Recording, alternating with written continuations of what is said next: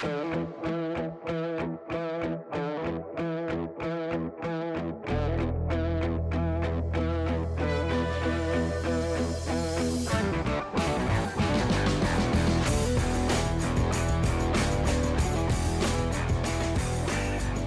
is Podflix, episode 173. I'm Nish. And I'm Paul. And I'm Willie. No, you're not. I was hoping to fool you. I could just do that voice the whole time, and it would be like, man, Willie sounds a little weird. I mean, it was close, but you missed the Cockney accent that Willie has. Yes, that's true. And his rhyming slang that he's always using. Exactly. No, Willie's not with us, but he'll be back next time. Right. So it falls to the two of us. And we will be talking about Lin-Manuel Miranda's In the Heights. I always want to say it that way when I hear that. Like, I always want to say it like Into the Woods, Into the Heights. There we go. Into the Heights. Yeah. The other thing, of course, it always reminds me of is the TV show and band from the 90s, The Heights. Oh my God. Who did How Do You Talk to an Angel? Yes, they absolutely You remember did. that? Yes. Yeah. This movie had none of those things. Unfortunately. Yeah.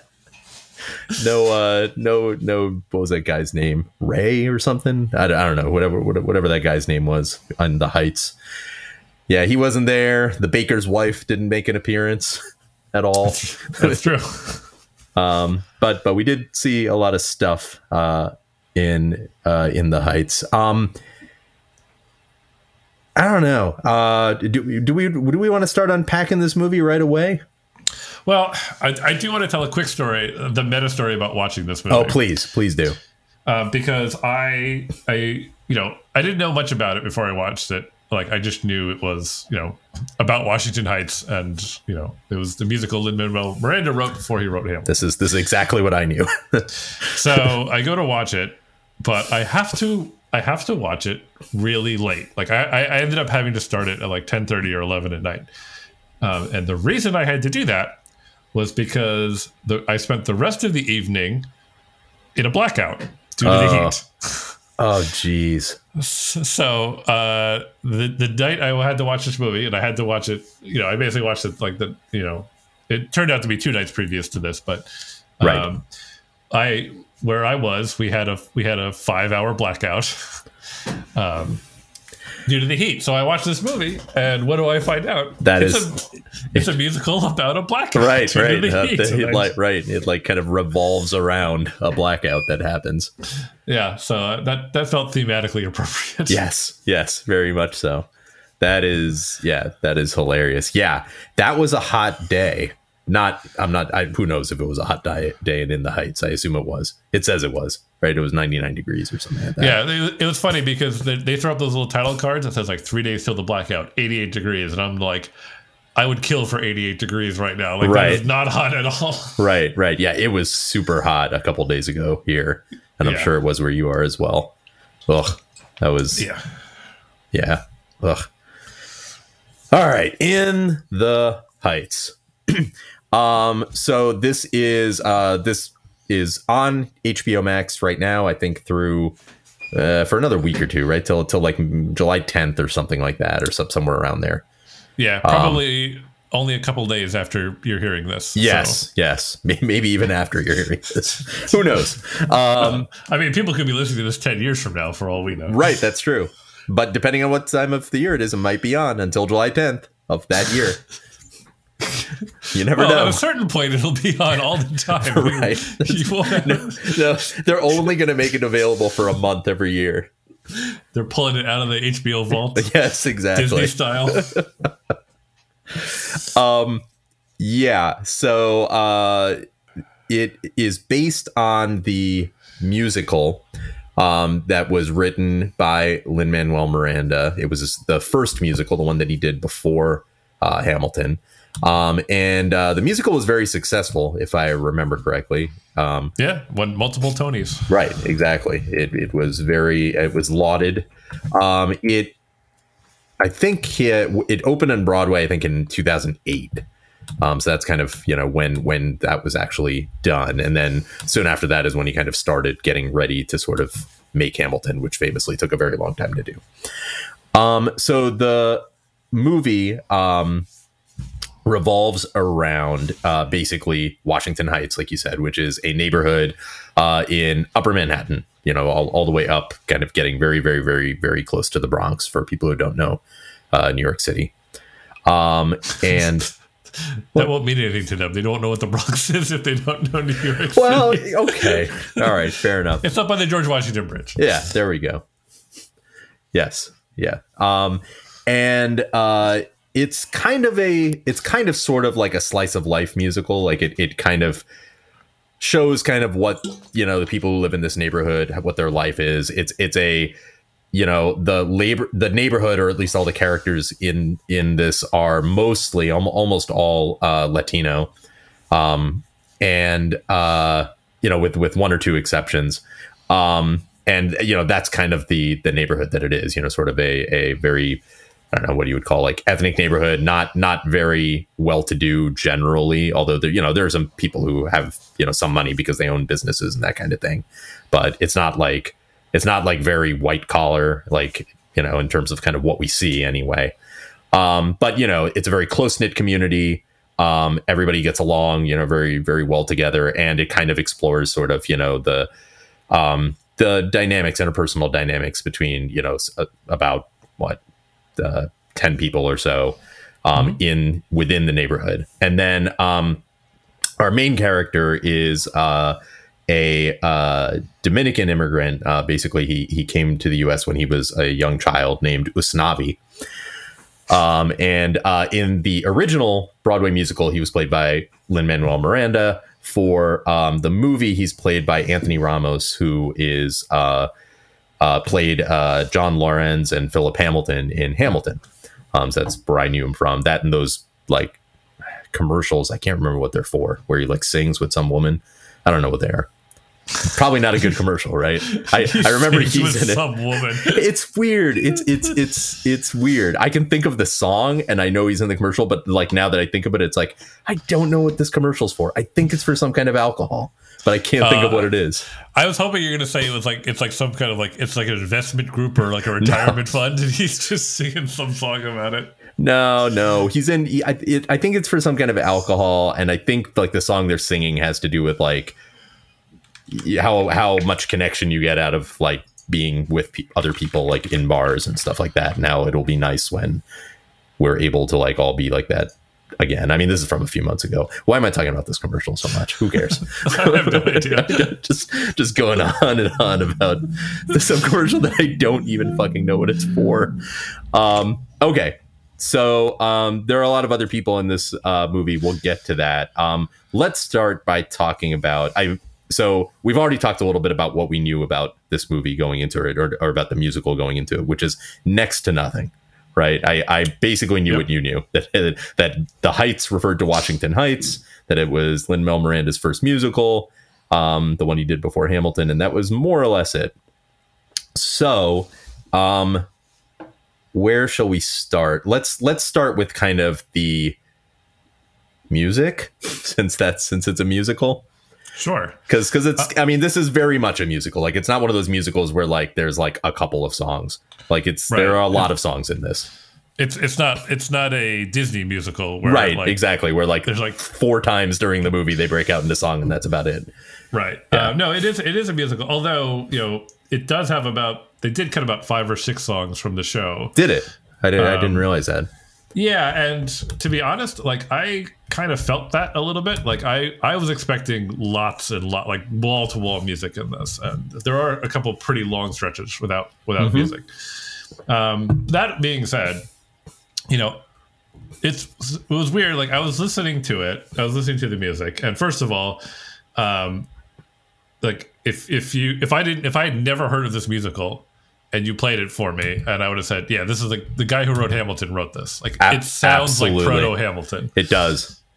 And just like I don't know this. I don't know enough about music to describe it intelligently, but it sounds exactly like Hamilton music. It sounds like Hamilton music, and I also felt like it had his voice. Like, I don't know if Anthony Ramos was intentionally trying to sound kind of like Lin-Manuel Miranda at times, or if it's just that character's like, songs, or whatever he's doing during songs is like written so much to be in Lin-Manuel Miranda's voice. But it, like, the whole time, anytime he had a song, which is a lot, it felt like it's like, yeah, I can hear Lin-Manuel Miranda singing the song, even though he's not. Like, it sounds like him singing the song, kind of like they all like, just the way it was written. It was very similar to kind of how Alexander Hamilton, the character, is written at times anyway in Hamilton. For sure. So, and listening to it at the time, I was thinking about it, and I was thinking, I was watching the movie, and I was thinking, this music's fine. Like, it's good. There's songs I like more than others. And I remember like finishing up and thinking like, oh, I guess the music was a little disappointing. And then that was 2 days ago. And what I've discovered since then is I am constantly humming and singing the music to myself since then. And like, it got itself into my brain in a way I didn't think it was doing at the time. And I've actually listened to the soundtrack a couple of times since then. And I'm like, oh, I'm into this. This is cool. That is really interesting, because I had the same reaction, that it was like, this didn't really feel like it like hooked me, the soundtrack. Mm-hmm. And I stayed that way. I'm the opposite of you. Like, I have not listened to the soundtrack anymore. I cannot remember how a single song sounds from this. Which, granted, I only listened to it once, right? I only saw the movie the one time, and obviously helps with repeated listenings. But I definitely recall, like, when I watched Hamilton, I was the only one out of the three of us who had never seen Hamilton. I knew a couple of the songs, because how could you not? But only a couple, like, I probably only knew, the opening song, My Shot, and like some of You'll Be Back. Like, maybe like I think that's it. That's the only stuff I actually knew.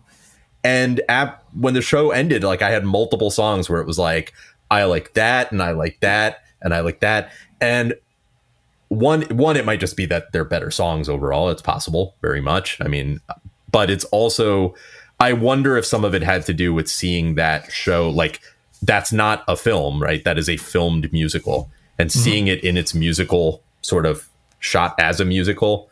I wonder if that impacted like how I remembered it a little more than the way that this was shot. Yeah, I did find myself at times wishing that I was watching a filmed musical and not this film version of this. Yeah, I did quite a bit, actually. Yeah, I can't exactly explain why I felt that way, but I think part of it was, it's watching it and the music and the dialogue. Like, you can tell, or I felt like I could tell I was watching a musical, not a movie. Right. So I kind of wanted to watch it as a musical, not as a movie. Right. Yeah, I did feel that way, and some of it was just that, like I said, like I found a lot of the musical numbers like pleasing, but not ultimately memorable to me anyway.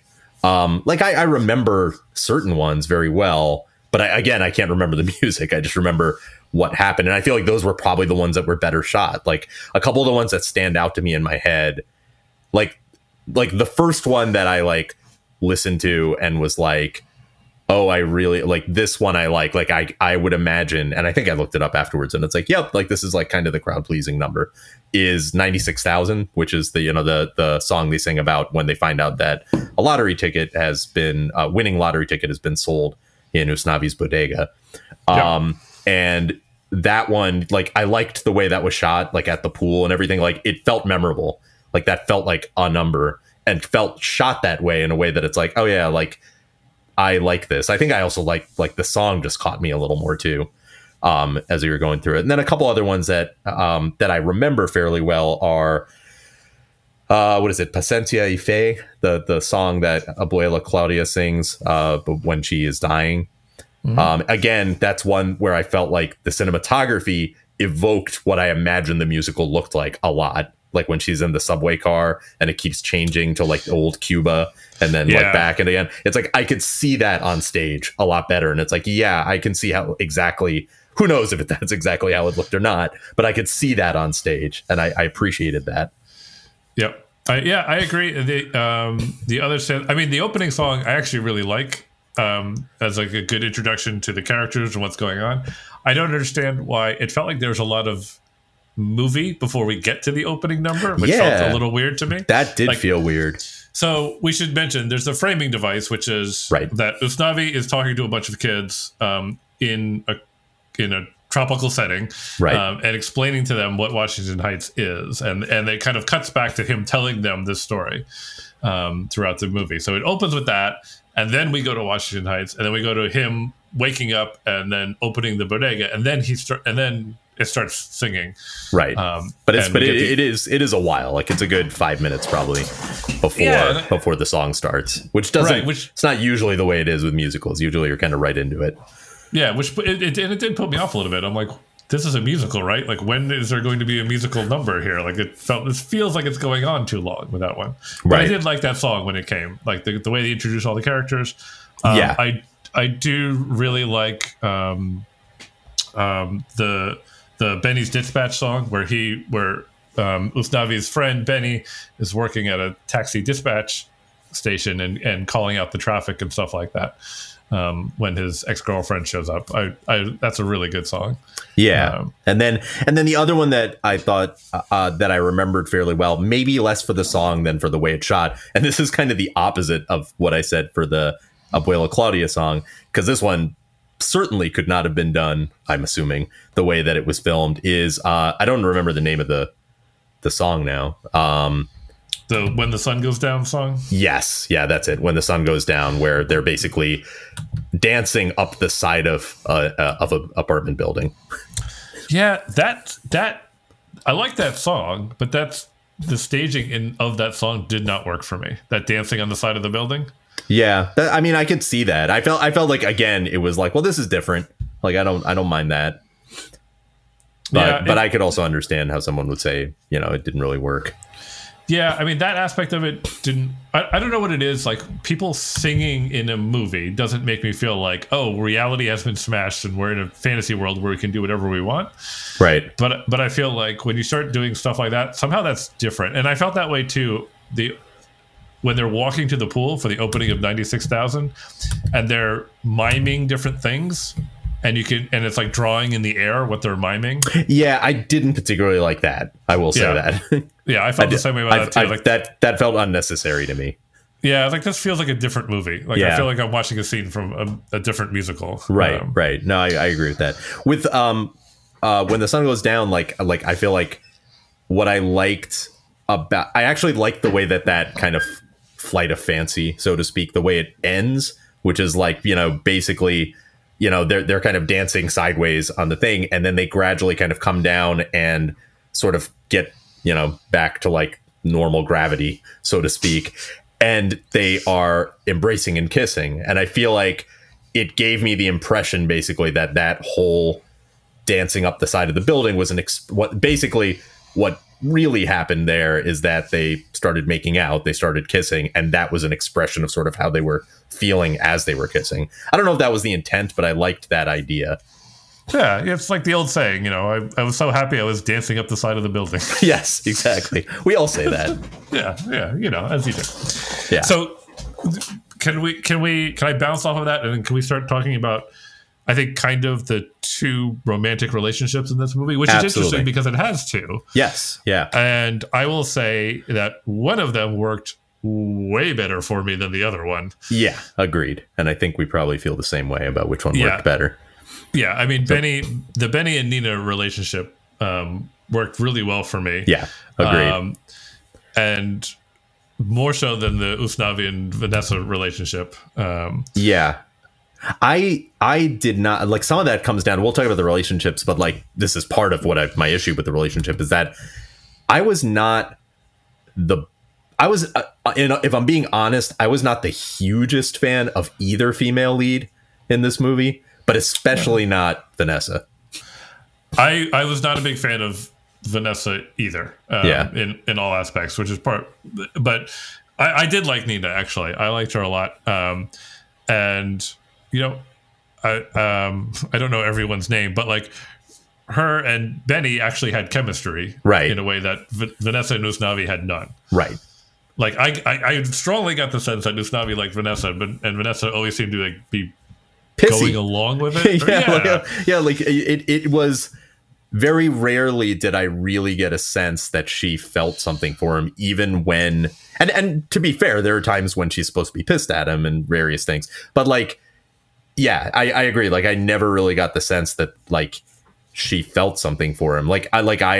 You could see why she would. Like, I feel like they paint Usnavi out generally to be a pretty good guy. Like he has this time when he's like not like as good as he could be, or not as understanding maybe as he could be. But yeah, like I just didn't get like the choices that that actress, is it Melissa Barrera? Is that her name? Yeah, I think that's her name. Yeah, was making in that role. Just yeah. She just seemed like she didn't like him that much, right? Like she never seemed charmed by him, to find him funny, to find him interesting, to find, but yet like strangely like jealous and weird about it too. Like I don't know. Like I agree with you. The choices there were weird, and as a result, like that relationship kind of just didn't work for me. And it's interesting because like there's not. Like Nina and Benny don't nearly get as much time. Like they are the other romantic relationship, but it's not like it's more of the, like I said, it's an ensemble, but it's more, there's more time spent with the Usnavi Vanessa thing, I would say, than Nina and Benny overall. Nina and Benny, I feel like, get 3 kind of scenes, so to speak. Like in the beginning, when they sort of like, when she comes home and they kind of see each other. The When You're Home song, which I forgot about that song. I like that song a fair amount. I feel like that song is the one I think that does the most to flesh out their whole relationship and how they are with each other. And I think it's really good. And then the sun going down one that we talked about at the end. Yeah, well, I mean, I think part of it is like Nina's character was more fully fleshed out than Vanessa's was. Like yes. She had a lot more going on. Yeah. And she was more complex. Yeah.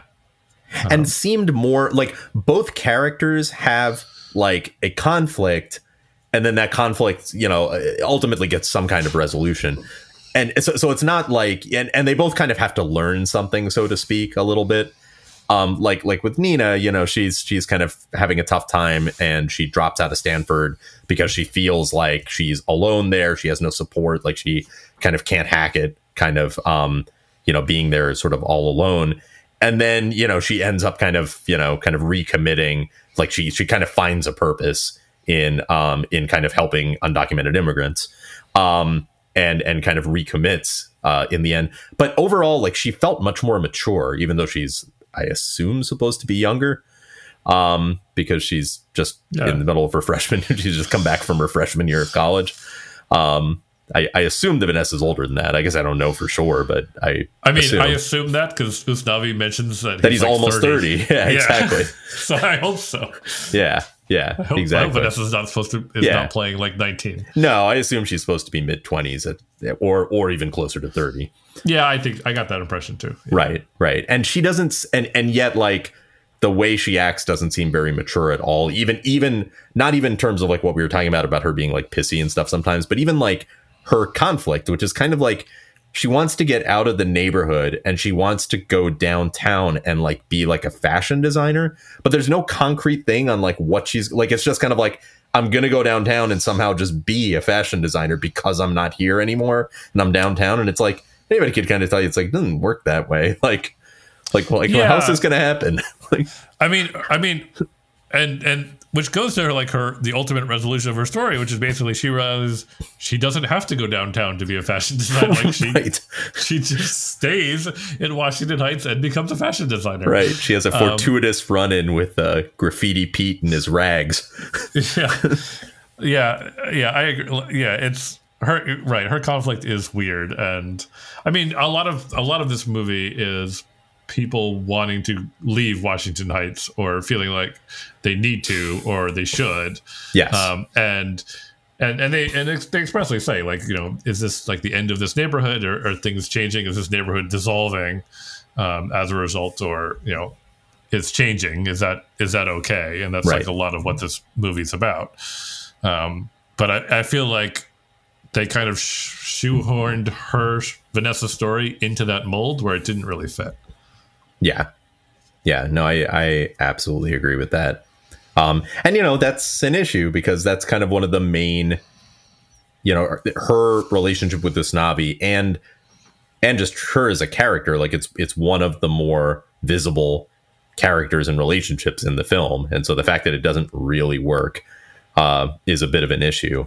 I did not really have an issue with any of the supporting characters, though. I thought they all pretty uniformly did a very good job in their roles.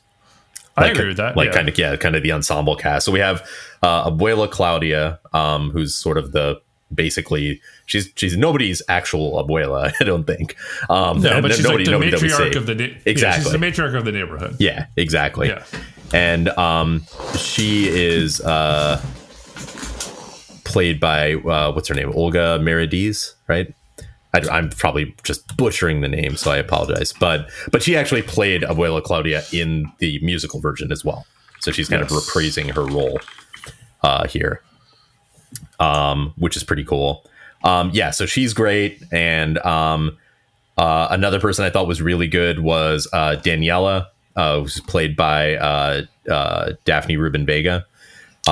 She was really good. Yeah, who's basically she owns the hair salon, which a few of the characters work at, including Vanessa, and she's moving out. She's moving out because basically the rent went up, I think, and so she's moving out to the Bronx to Grand Concourse. As they say in New York, the rent is too damn high. Yes, exactly. And she's really good. She's the original the original Mimi from Rent.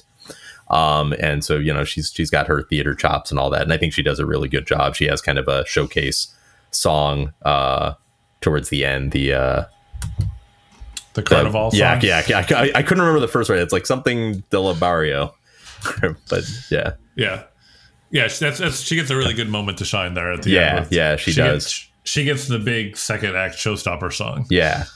Another person I really liked was, I'll have to look up who the actor is, but the guy who plays Sonny, who is basically Usnavi's like young cousin. Oh, interesting. I bounced off of him a little bit. Like, I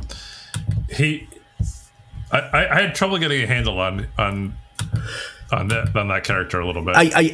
That's fair. I guess what I will say was I don't always know how I felt about the character. I felt like the actor who plays him, I felt like it's like that guy has presence. Like, it's like, I hope I see that guy in other stuff, because I feel like I like that actor a lot, and he's young. He's like 16 or something.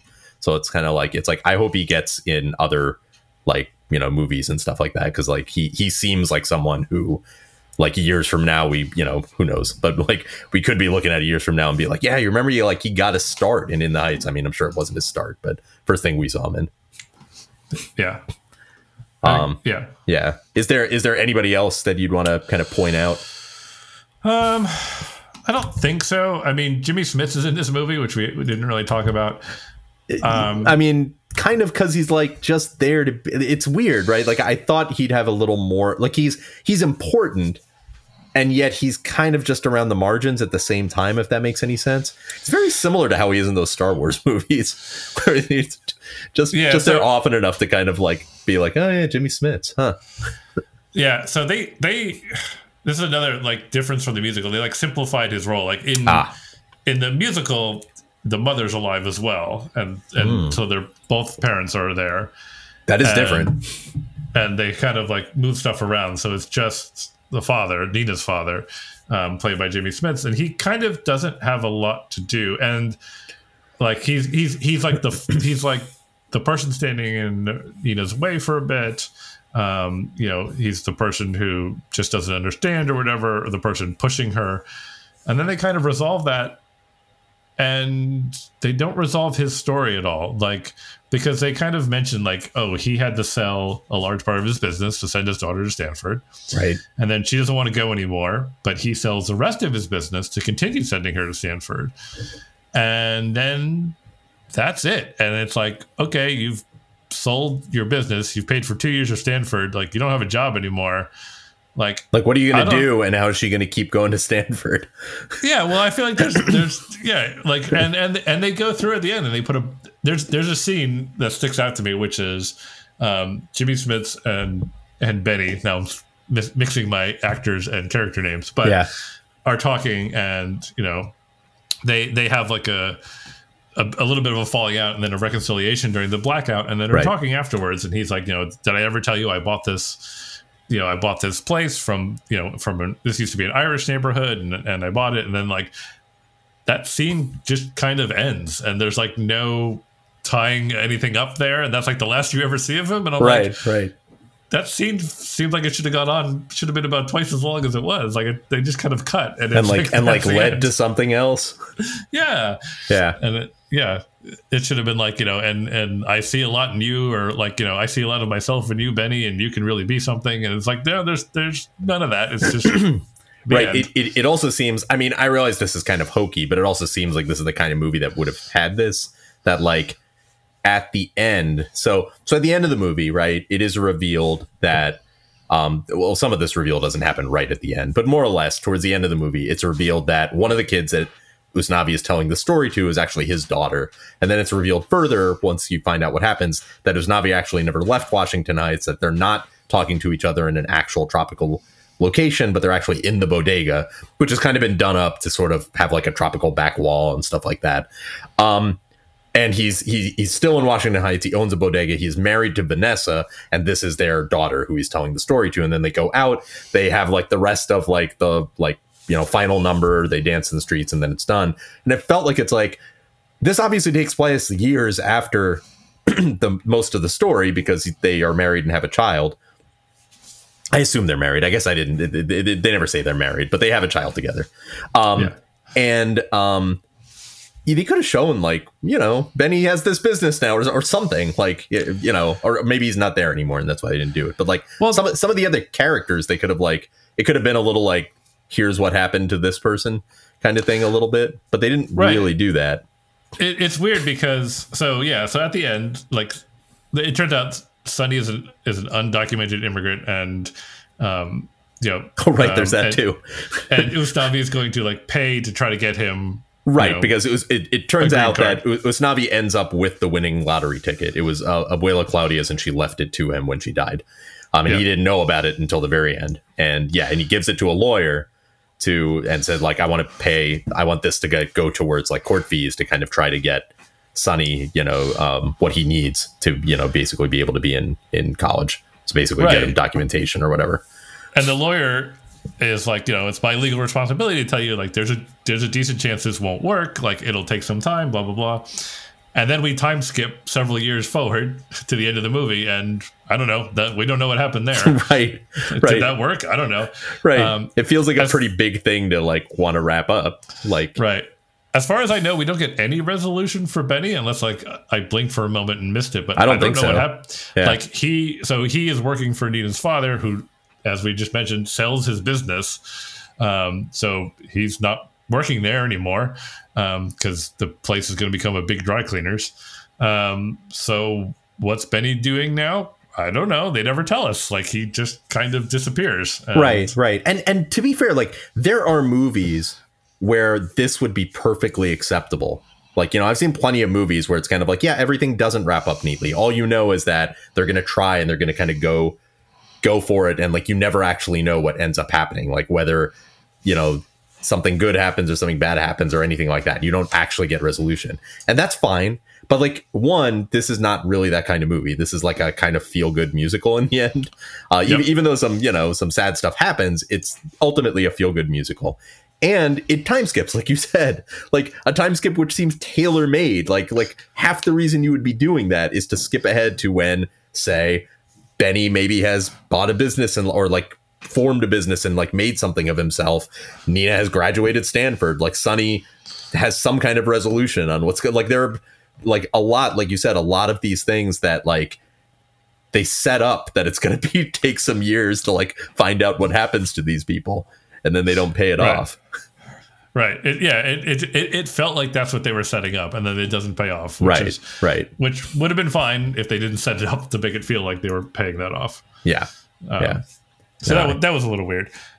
Yeah. What else? What else do we want to say about this? We can talk briefly about Lin-Manuel Miranda, who gives himself a cameo in this movie as the Piraguera guy, or Piagua. Yeah. Yeah. I have to say, I thought we got a little too much Lin-Manuel Miranda in this movie. Like, I was kind of expecting him just to be in that one scene and then not see him again. I didn't. Yeah, it was like I was fine with the one scene, and I'm even fine with like the tag at the end, like the mid credits or post credit thing that they do at the very end. But yeah, having him be in the carnival scene and having that him felt like a little much. Felt like a little much. I totally agree. Yeah. He gets, he's there at the beginning. He gets his little song. He gets to have a spat with Chris Jackson. With Chris Jackson, yeah, the original Benny. Right. Which is funny. And then he does show up a couple more times, and it's like, all right, dude, like I get it, like Right. It's like on the one hand, like I get the idea that it's like, well, he lives in the neighborhood too. Like, why wouldn't he be like with the rest of these people, like during the blackout and all that stuff? But on the other hand, it's kind of like, yeah, but like he gets like some kind of like. Not big lines, but like he's noticeable. Like it's not like he's just like there. Like he gets some real singing lines that are focusing up on him, and it's a little bit like it's the proto King George character. It's the character that you can stunt cast in the musical, where they only really have to learn one song and they have to and not do very much, but you can bring it, but they can keep showing up and be like, oh look, it's whoever, like and I will say, like, the carnival thing notwithstanding, that worked for me. Like I have to admit that when he came on for the song, whenever it comes, like he's in the very beginning, but then like the song comes a little later in the movie, and I was happy to see him. I was like, this is great. And it's like, and it wasn't a long song, but it's like, it's like, it's there. He has a spat with Chris Jackson, like you said. And I was like, it was like, that was good. I like that. So, it worked on me, even though it's kind of corny. But yeah, I agree. I feel like there was maybe one scene too many where he was there.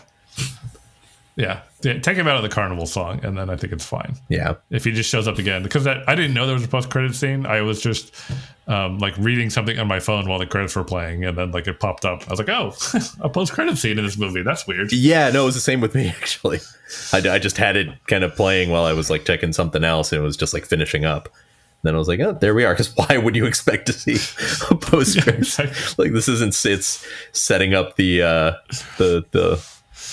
Linomatic universe, so to speak. Yeah, I was trying to think of like a Sam Jackson showing up to recruit both of them for like exactly the whatever, like the summer treat Avengers or whatever. Mr. Softy guy, you're part of a bigger world.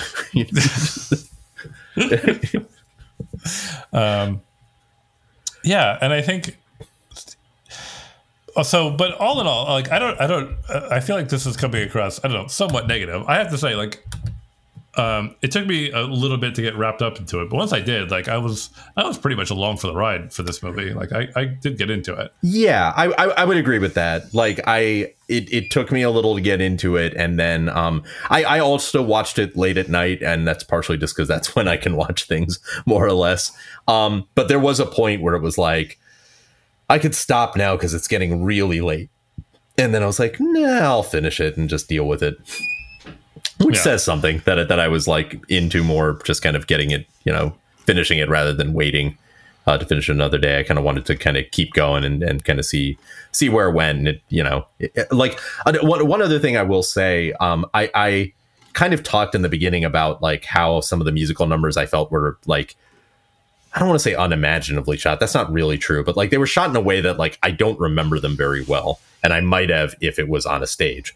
But I will say, like, I quite enjoyed some of the cinematography of this movie. I do feel like it captured the neighborhood really well, and that's probably because it was mostly shot on location, as far as I could tell. At least a lot of establishing shots and things like that were very much shot on location, and it looked that way. It had a very vibrant look to it. I felt like I could feel when it was like decently well when it was like very hot. As well, without just having people like having sweat pouring off them or something like that. Like there were very, I felt like quite a few of the shots, like I felt what that felt like the blackout, even pre-blackout, like at the night when they are at the club, on the date, I could feel that like that, like I had it in my head as to what that feels like, that like hot night in New York kind of feel. Like it looked like that in a way that it was like, yeah, I know that. Like I know what that's like. Yeah, I definitely agree with that. I could like feel it on a visceral level. Although that night, the nightclub scene is my least favorite scene in this movie. I agree. I mean, I'm just like, I tend towards not liking scenes where tension is caused by like miscommunications, and like it's not quite a miscommunication, but it's kind of like it's just two characters acting, and Usnavi especially acting in a way that like doesn't really fit with like what you've seen of him thus far and what you see of him later. And it betrays like he's insecure in a certain way throughout the film with regards to Vanessa, and this is insecure in a very different way that like doesn't really fit him at all. And it's just one of those ways that's just not fun to watch at all. Yeah, it was weird because, like, I mean, there had been lyrics and like he had been singing to her, which I assume is like things like I assume in the fiction of the world she knows what was sung to her, right? And right, saying stuff like, the only room with a view is the room with you in it. Like, oh, don't like saying things that's just like, oh, really? He likes me? I'm so surprised. And then like they have this like weirdly awkward date where like she totally pulls him out of his comfort zone, and then kind of gets mad at him for not being comfortable, and he handles it like extraordinarily badly. Right.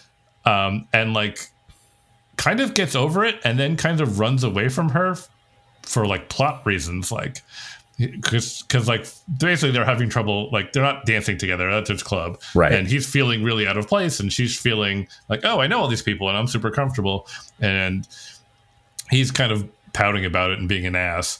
And then finally, like they're like, oh, they're gonna dance together, and he's just like, oh, let me get you a drink before we do that. And she's like, no, let's just dance. He's like, no, I'm just gonna get you a drink. And like, it's just like, why are you doing this? And then like the power goes out, and it's like, oh, you're doing this for plot reasons. Like, there's no right. Like, it like you said, it's like their characters are established, and then they act a different way on this date because they kind of need to. Yeah, it's really weird. I mean, I'll be honest, like thinking, and I don't want to dissect that scene too much, but like it kind of felt like it was the rare scene, because I've talked about how I don't really like Vanessa in this movie, but that was a rare scene where at least in the beginning of that scene when they go into the club, Vanessa seemed fine. Like you can tell Usnavi's nervous, and I feel like what Vanessa's singing is like it is like, yeah, I know everybody, but it's also like, I don't know that she says this, but the vibe I got from her was a little bit like, it's okay, like calm down, like it'll be fine, you're with me, like it'll be fine. And, and like she's being fine, and then they get to the bar and that guy asked her to dance and she immediately is like, no, I'm with somebody. And then he's the one who's like, no, go and do it. And it's like, why? Like why are you doing that?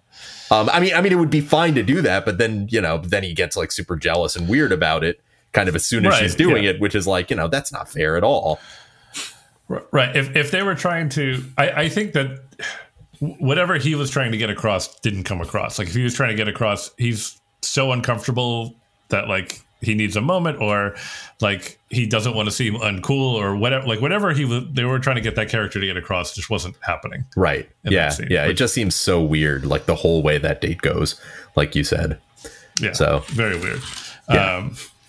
And then afterwards, I was like, well, all right. I was kind of hoping, because afterwards it's like, well, they had a bad date and it didn't work out, and like that is a thing that happens sometimes. Like sometimes two people just have a bad date, and maybe like any other night it would have worked out, but they had a bad date and it didn't work out. And I was kind of hoping that was going to be the end of their relationship. And the reason I was kind of hoping for that, I was like, well, it seems clear now, like the Nina and Benny relationship is going somewhere, and that seems to mostly be fine, and maybe that's going to kind of be the resolution, because I did not see the twist coming. I was like, well, he's leaving anyway. Right. I don't know if you saw that twist coming, but I did not. No, I didn't see it coming. like I thought the twist was going to be like that she was in the Dominican Republic with him, right? Yeah. That like yeah. I did not see him staying, and that was the other scene that felt weird to me. Was like that basically, like Vanessa gets Usnavi like the morning he's leaving, and like they brings him to the bodega, and it's like she has like designed these clothes, and the graffiti guy has like painted this wall, or embellished it, embellished this mural that was there, and he just kind of looks around and he's like, well, I'm not going anywhere. And I was just kind of like, really? Like, okay, I guess. Like, I don't know. That moment just felt weird to me. I don't know. Yeah, I agree. It felt weird that, like, I don't know. That felt like a thing, like, I don't know how that plays any better, like, in a musical either. Like, it felt like the kind of thing that, like, you'd need a book to kind of explain inner monologue and, like, get to, like, kind of what he felt or how that made him. Because I could see that kind of, like, pushing him, like that he was already maybe having doubts. I mean, I feel that way a little bit, like, multiple times throughout the movie, he looks at these pictures that he has of the Dominican Republic and these, this little like coaster he has of his dad's bar that he's going to kind of fix up. And he says like best days of my life, Dad, or something like that. And as the movie goes on, it sounds a little more and more like he's trying to convince himself of that.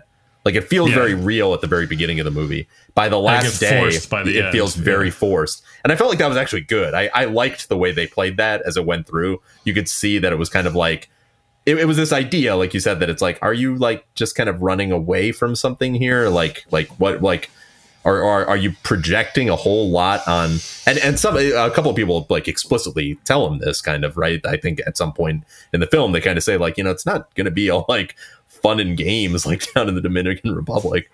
Like, it's like, I don't know, like you were 8 years old or whatever when you left. Like, it's not, you're an adult now. You're going to have, a business and like stuff to take care of. It's not going to be like you remember it.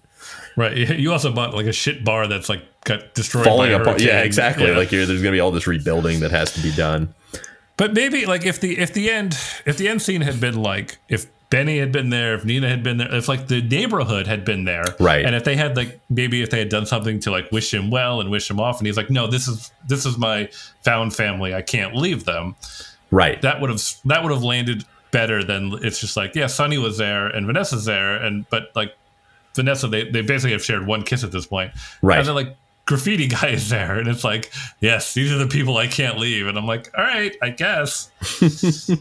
Like that seems weird, but okay. Yeah, it does seem very, it's kind of odd.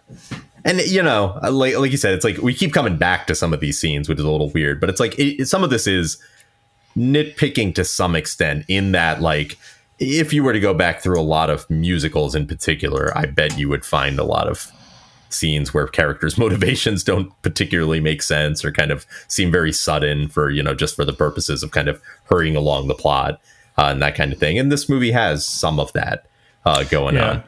And I think maybe for me, if they had kept more of the music in and made it feel more like that, I could have been swept along a little bit more. Yeah. But it felt like there were a couple of places where there were very long stretches of just dialogue. Yeah. Between songs, and you can't have, I feel like anyway, you can't have the same shorthand that you can like in a musical. Like a musical, you can like jump through stuff, and it's like, all right, we're getting wall to wall songs. Here we go. Right. You can get away with stuff that you can't get away with in just like regular dialogue. Yes.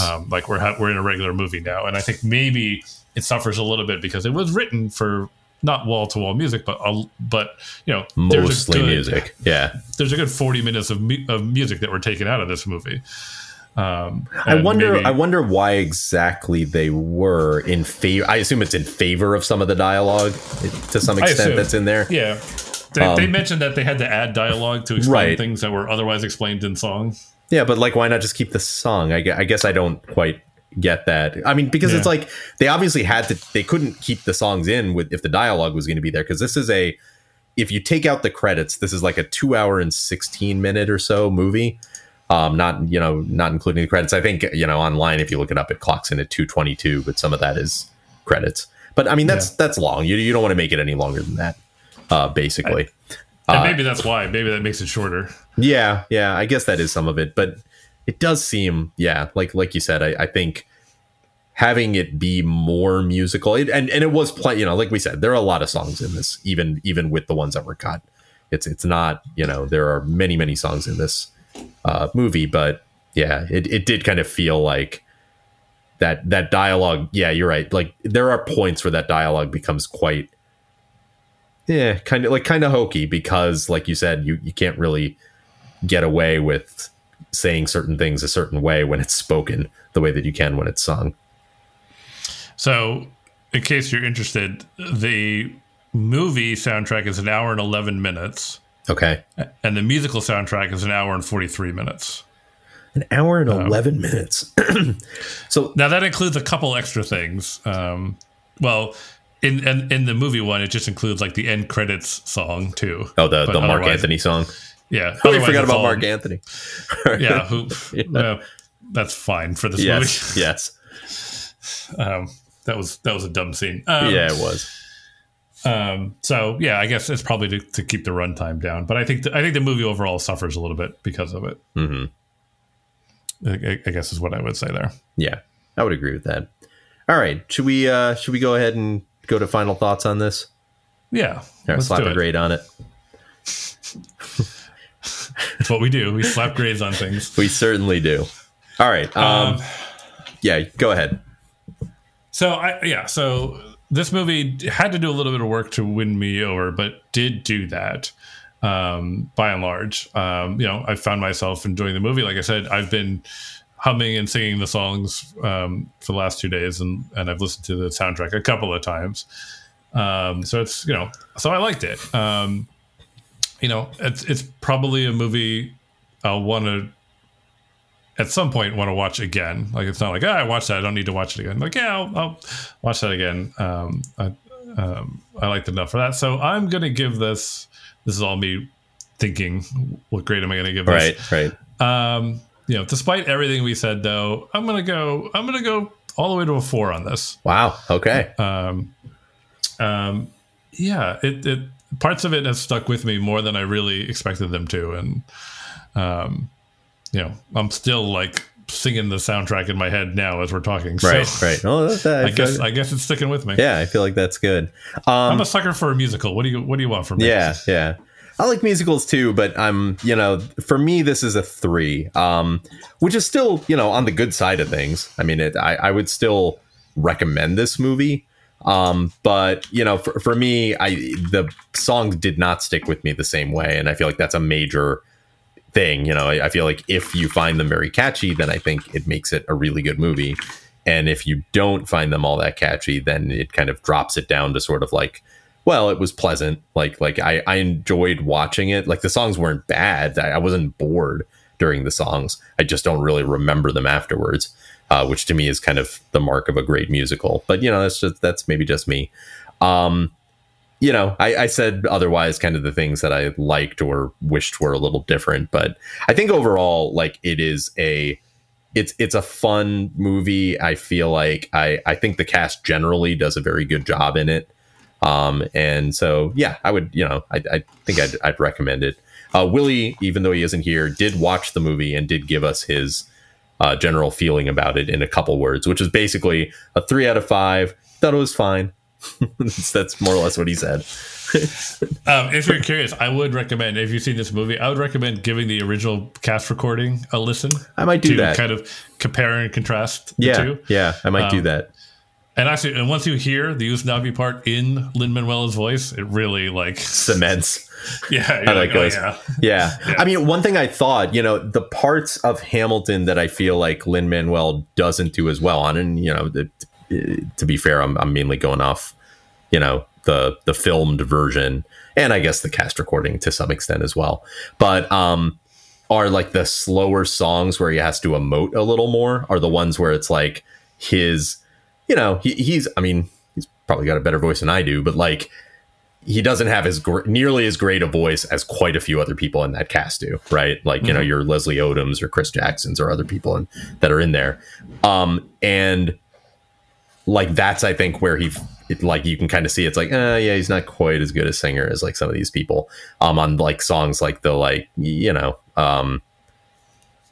I don't know. I'm trying to think of some of the. I can't remember some of the slow songs now. Like Dear Theodosia, for instance, in Hamilton. I mean, which is he's not really done any favors by the fact that he's duetting with Leslie Odom in that who's great.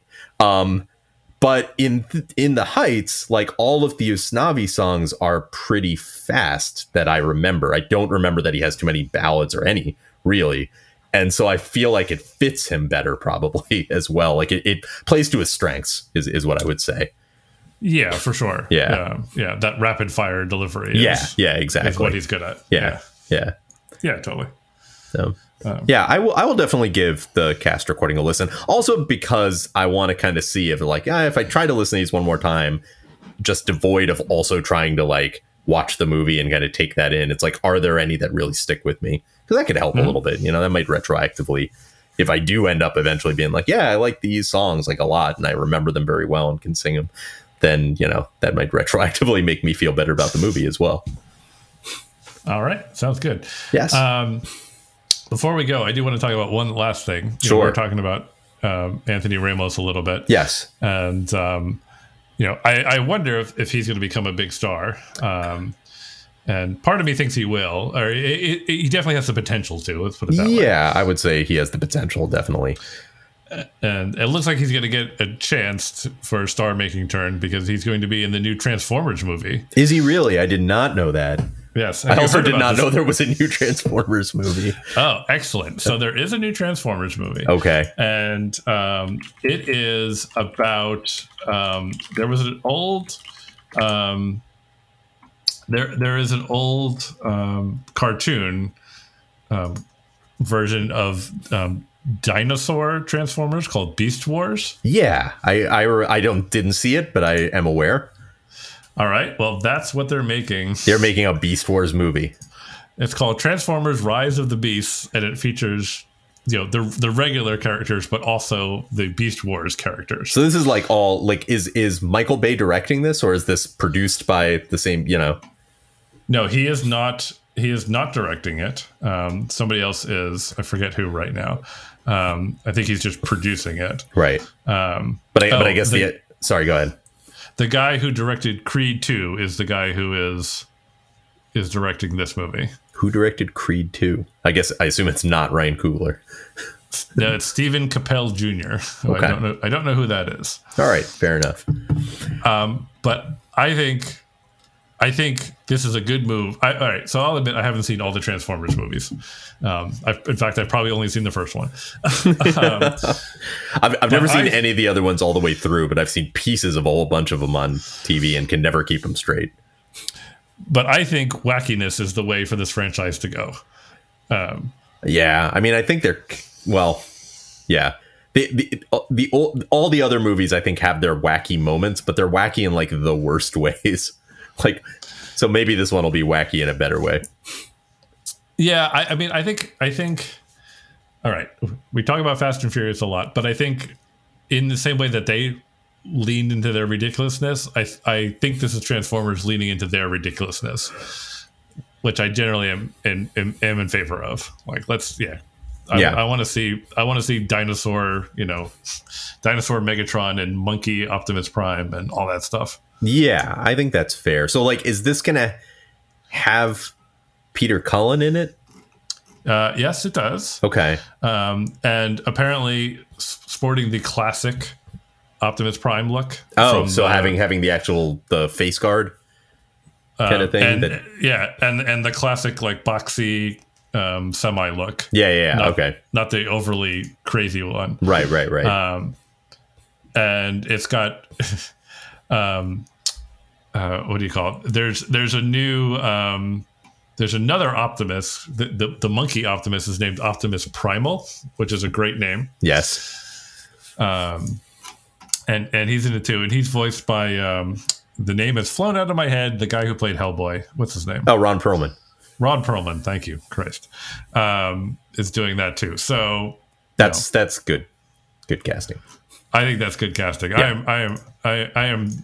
I am down for this movie in a weird way and excited about it. So is Anthony Ramos like the human? Is he like the main guy, like the Shia LaBeouf, like Mark Wahlberg guy?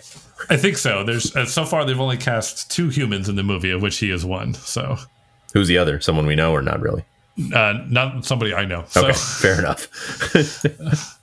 All right, well, good for him. That'll be really interesting to see him like.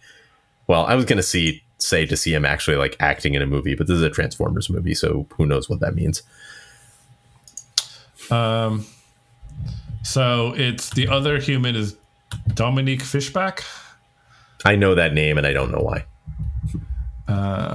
Yeah, I'm not sure either, but she's the other human. So yeah, I'm down. Let's do it. I am strangely excited for this movie. I'm a little worried because knowing me being who I am means if I'm going to see this movie, I'm going to have to watch all the other Transformers movies. Oh my god! How many are there? Wait. There's a lot. How many? Yeah, but how many are there? 5, I think. 7 or 6. No. There's 6 if you count Bumblebee. Yeah. This is the 7th movie? Yes. Holy crap. I really thought there was way less than that. Yeah, there's one I'm forgetting. There's Transformers, there's Transformers there's like Revenge of the Fallen. Yeah, right? yeah. That's the second one. I couldn't remember the name of it. Then there's the Transformers, what is it? Dark Side of the Moon or something like that or something. Right, yeah. The Moon one. The Moon one. And then what's after that? There's Transformers The Last Knight. What the hell is that? I think that was the 5th one. Knight being Knight. Okay. Yeah. Is it a period piece set in King Arthur times? No, it's not, but it does have something to do with King Arthur. No, that's too bad. Yeah, I mean, you're talking to someone who's seen like probably like a third of it. And there's Transformers Age of Extinction was the other one. I forgot about that one. Oh my god. Yeah, that as you can imagine introduces the Dinobots, hence the Age of Extinction part. Oh, I like Grimlock. Yep. Yeah, that's the one I think I have not seen any of. I think that is one that I haven't, and I haven't actually seen Bumblebee or any of it either. So, is I can't believe I'm going to ask this question, but I'm going to ask it. Is Bumblebee in continuity with those other movies? Yes. It's like it's like a prequel, right? I think. Crap. Like what do I not? Yeah. I have no idea. He's my least favorite of the Transformers. I don't know why they made a whole movie about him. I don't like him. Yeah, I mean, who else were they going to make a movie about? Who's not Optimus Prime? It's not like any of the others, really. Well, yeah, Optimus Prime is the only good one. Obviously. Interesting. So I'm looking at the Wikipedia page for Bumblebee. It says, it is the 6th installment of the live-action Transformers film series. Developed as a spin-off and prequel, it was later declared a reboot of the franchise. Maybe that explains why in this new one, Optimus Prime looks totally different. Because they're basically rebooting it. I don't know. No idea. Wait. I assumed he was not. But no, Peter Cullen is listed as being in this. So yeah.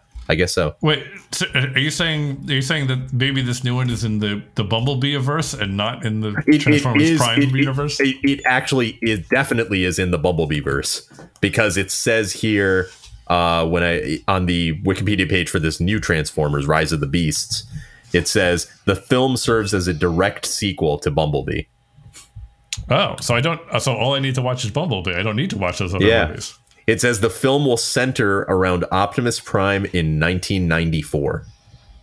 Yes. I love a period movie. There you go. A movie set in the 90s. Yeah. That's awesome. It's so weird to start having more and more of these movies that are like set in the 90s as a period piece, just because the 90s was like not even, like we were kids technically, but we weren't like little kids, in the 90s. No, I mean, like the 90s was like our time. Right, exactly. Like we remember the 90s way too well. Yeah, for sure. So it's weird to like go back and be like, remember the 90s? And it's like, yeah, I fucking remember the 90s. But does that mean that at some level these kind of movies are catered to us because the people who actually remember it? I guess. Yeah, I guess so. Ugh. We're the target audience for Transformers Rise of the Beasts. What is the defining character? Like, what are the defining characteristics of the 90s? Like, I can name the ones for the 80s. Like you put like headbands and like big leg warmer socks on, and like jams. you got a movie set in the 80s. But how do you visually distinguish a movie that's supposed to be set in the 90s? Is it grunge? You put everyone in flannel? I think that's some of it, even though, like, you know, there was a good half of the 90s that didn't involve that. But yeah, I think you do some of that. I mean, that's the obvious first thing you do, right? Is like grunge music and people wearing flannel. And then do you do like goth kids? I feel like that was a 90s thing too. Yeah, that was definitely a 90s thing.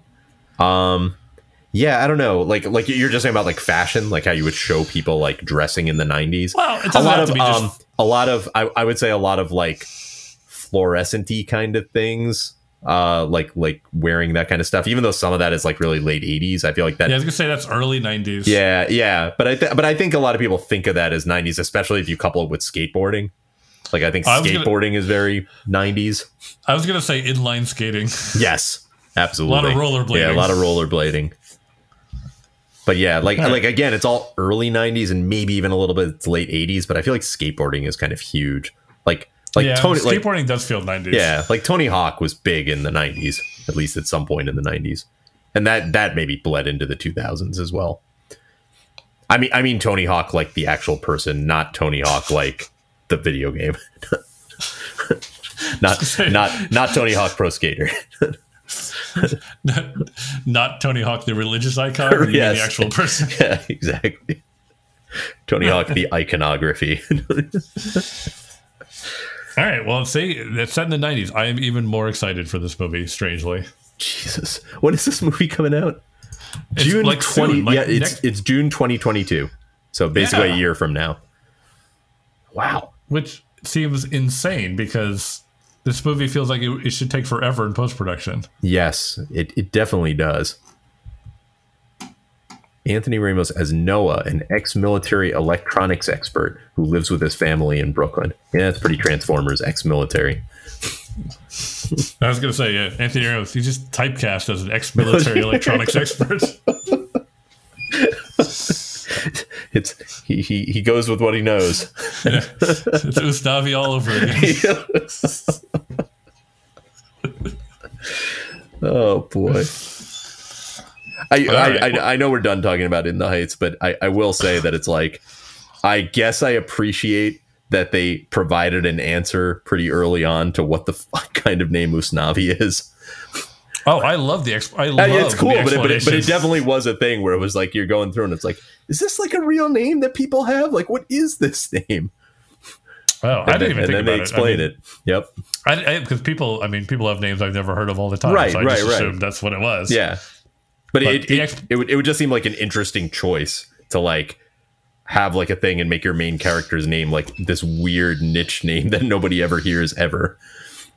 Yeah, I guess that's true. I mean, everybody else has normal names, much more normal names. Vanessa and Nina and Benny and Daniela. It's like names you've heard. Yeah. No, yeah, I love that explanation. I think that's great. Yeah, it totally works. Yeah, no, it's pretty good. All right. Let's close the book on In the Heights and this episode. You can email us if you wish to at talktopodfix@gmail.com. Thank God you didn't ask me what the email address was. No, I got it. I told you I just looked at the email account. Hey, you actually can email us, and I don't know if we'll get it definitely, but I'll check the email and I'll see the email, and if we get it, words. You can definitely send it. I don't know if I'll get it, but eventually I'll check it. But writing the email and pushing the send button is definitely a thing you can do. We make no promises about what happens after that moment. Exactly. Let's say this: if you email, I guarantee I will read the email. Myself, and I will also probably read it on an episode as well, unless it is, filled with profanities or something like that, or it contains a lot of like copyright material. Yeah, exactly, or state secrets or something. That's right. You can also find us on Twitter, right? At Podflix. Yeah, and that one I promise. If you tweet at us, I will see it. Assuming everything works. All right. We really got to get our Snapchat account up and running. I I was going to say I don't even know what that is, but yes, I know what that is. But that's about all I know. I just know what it is. I'm probably dating myself. That's even probably passe now, right? It's TikTok or whatever. Or whatever. Do you want to go ahead and call it the TikTok? I wasn't making a joke. That was sincere, that there may actually be another social network I've never heard of that everybody's using. That's possible. I think TikTok's pretty huge still. And I think plenty of people still use Snapchat. It may not be like the cutting edge thing, but I bet plenty of people still use it. I mean, plenty of people still use Instagram, and that's been around for a while now. Yeah, but Instagram, I don't know. Instagram always felt different to me than other things because it was so picture-based, photo-centric. That's a better way to say that. Picture-based. It was on Sesame Street, picture-based.